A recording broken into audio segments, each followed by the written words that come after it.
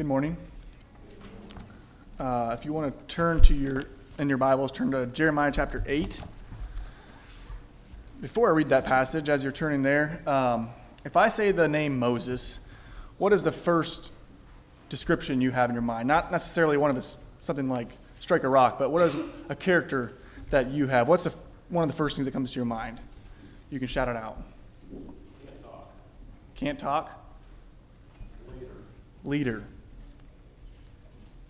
He's also humble man. Humble.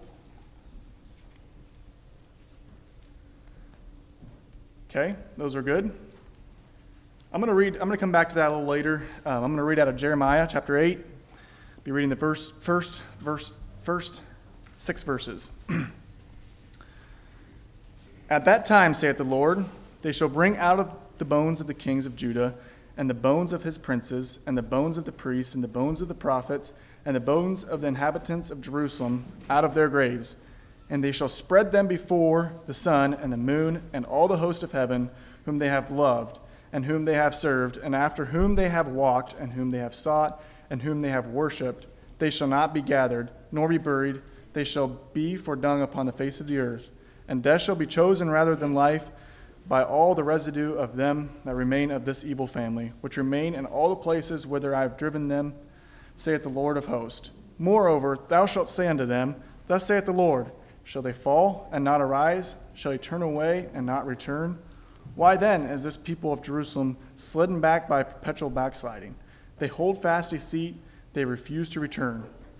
I hearkened and heard, but they spake not aright. No man repented him of his wickedness, saying, What have I done? Everyone turned to his course, as a horse rusheth into the battle. It's pretty sad portion of Scripture, and I chose that Scripture mainly, that portion mainly because of verse 5 and 6. And verse 5, it says, Why then is this people of Jerusalem slidden back by perpetual backsliding? They keep continuing to fall back. And today I'm going to have a little bit of something. My message is on the words failing versus failure. And how do we compare the two? They both have negative connotations when I say them. But the one is not, we can look at the one not near as bad as the other. Or has total different meaning in our life. A famous man in the United States is quoted, or not quoted, little facts from his life. Failing in business in 1831, suffering a nervous breakdown in 1836, went bankrupt twice, and was defeated in 26 campaigns he made for public office. Defeated in his run for president in 1856, this man was no stranger to rejection and failure. Rather than taking these signs as a motivation for surrender, he refused to stop trying his best. In this great man's words, my great concern is not whether you have failed, but whether you are content with your failure. Lincoln was elected in 1861 as the 16th president of the United States of America. He didn't let his failings decide where he was going to go in life. The amount of rejection you receive is not a defining factor. Success is still within your reach. That was his quote.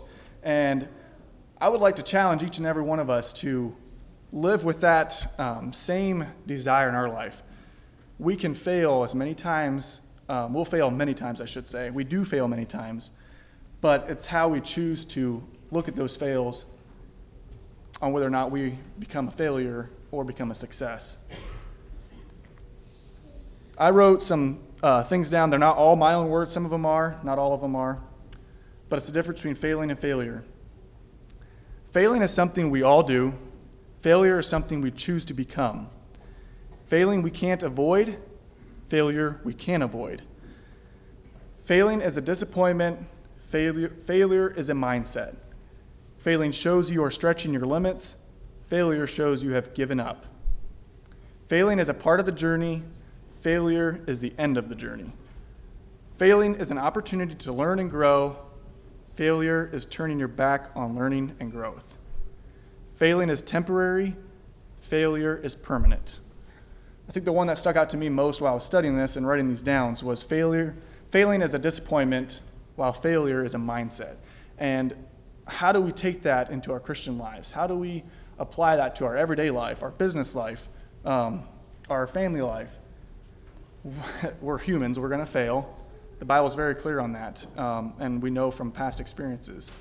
And there are things, especially earthly things, that, it is good if I just choose to be a failure at and let it go, because if I try to do everything and be a success at everything, I'm probably going to not amount to much or be kind of half good at everything.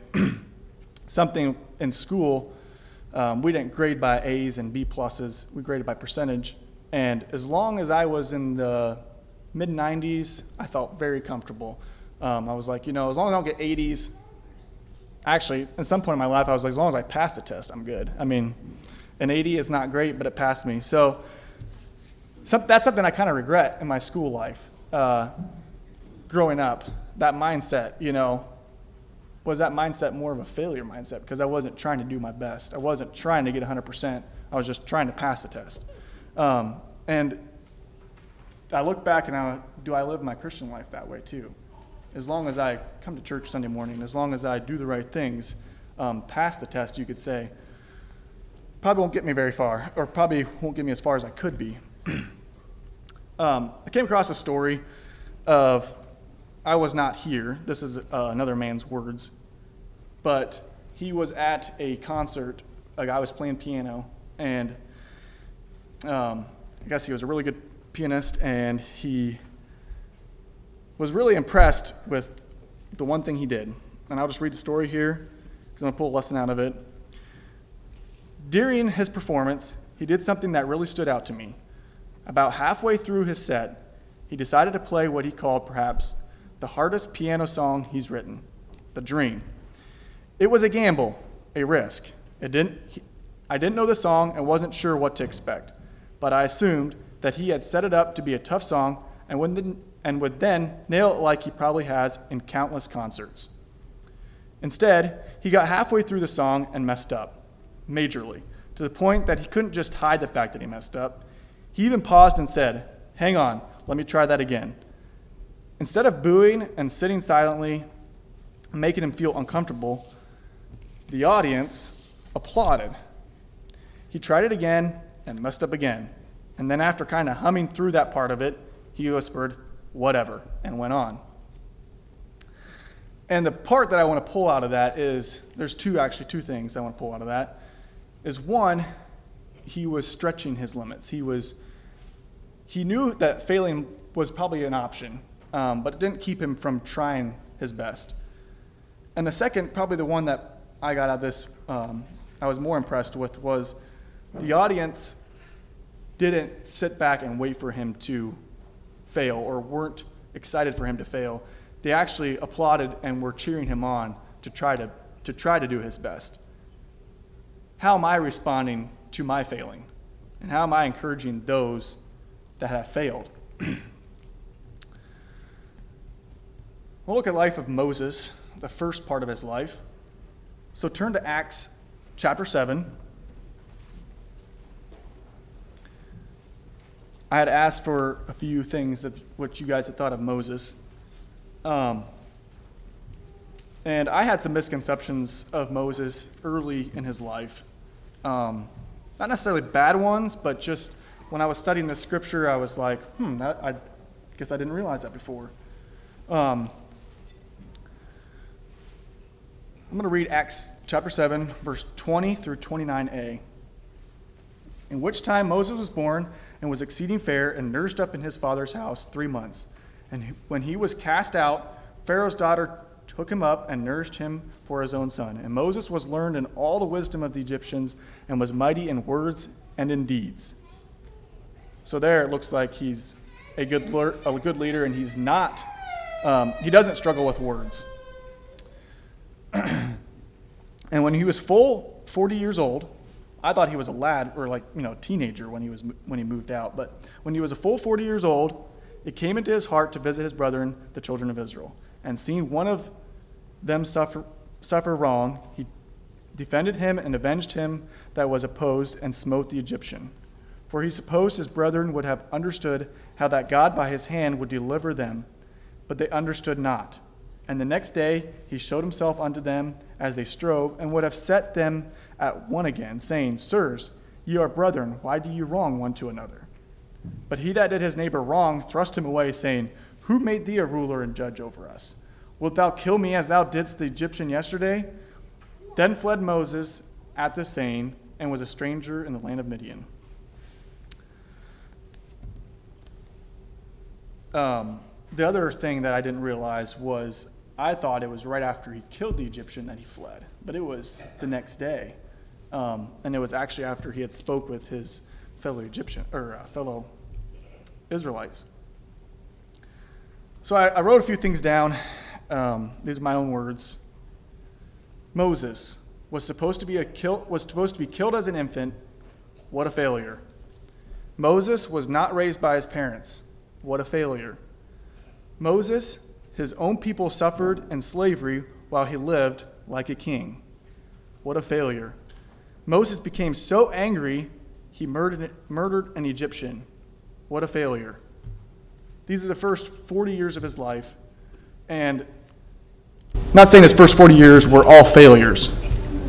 But what I want to look at is we know him, or I know him as a good leader, a man that follows God's voice, and ended up probably doing one of the hardest tasks of the Bible, the longest carried out task in the Bible, and that is leading God's children through the wilderness.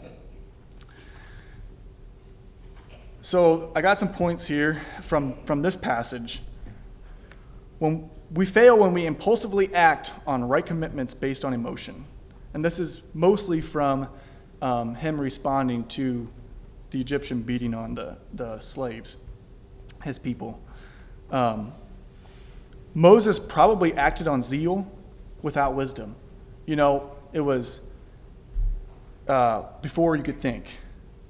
It might be on the other, I talked about this in Bible and Sunday school, that I think about in ditches, but I might be on the other side of the ditch, other side of the road, and I take too long to think about something. And Moses, did without, just acted on it, and I think he regretted I know he regretted his actions. We fail when we try to do God's work on our own strength. Moses very well might have known God's calling for him at this point. In Hebrews 11:24, it says, By faith Moses, when he was come to years, refused to be called the son of Pharaoh's daughter. And he wanted to be a Hebrew. He wanted to be a part of his people where he came from. So I don't know if that whole scenario, he felt like that was God's calling. He had already gotten God's calling and thought he's going to go act on this. Isn't that something that you and I would want to do? We finally get God's calling in our life 40 years down the road, and so we charge out into it, and only to find that we did it on our own strength and not on God's. He didn't know how or when. I believe he didn't know how or when yet, but he was going to go find out. This is a quote I found. When you're well-gifted and well-trained, you're vulnerable. You're confident of your ability to get the job done.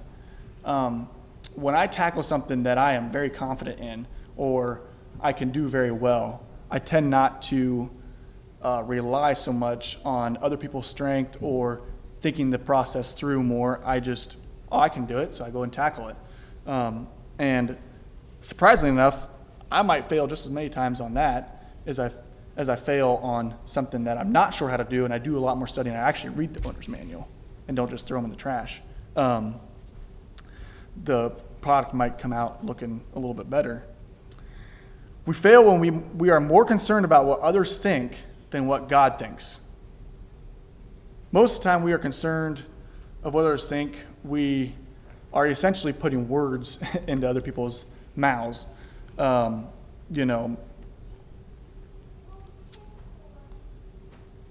we think somebody else is thinking of us or talking about us or what they might think of me standing up here, how I look or what I'm saying, I just put words into each one of your mouths because you guys probably haven't even thought that yet.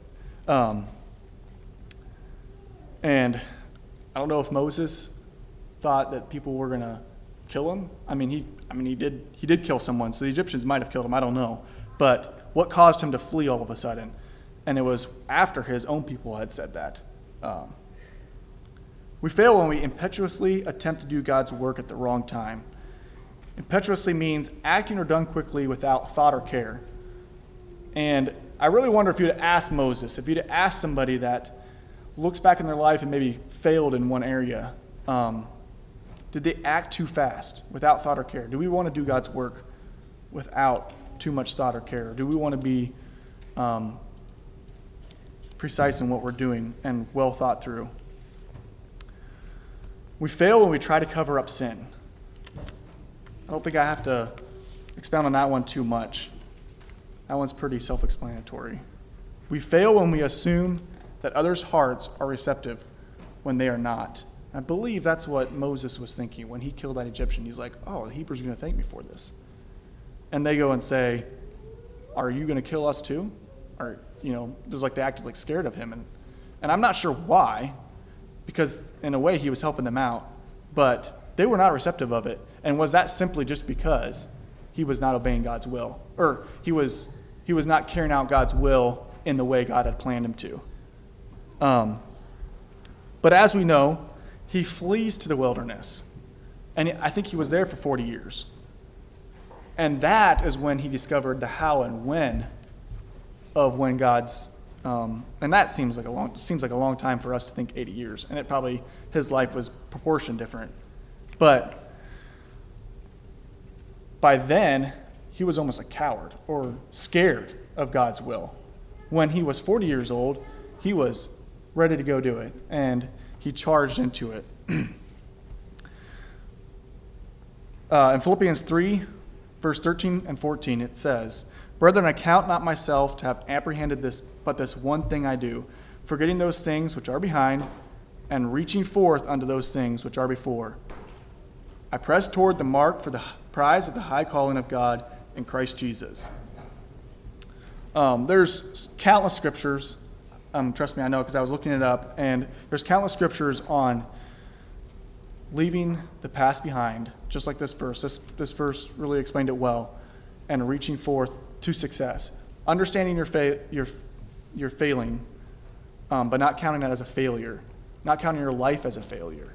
How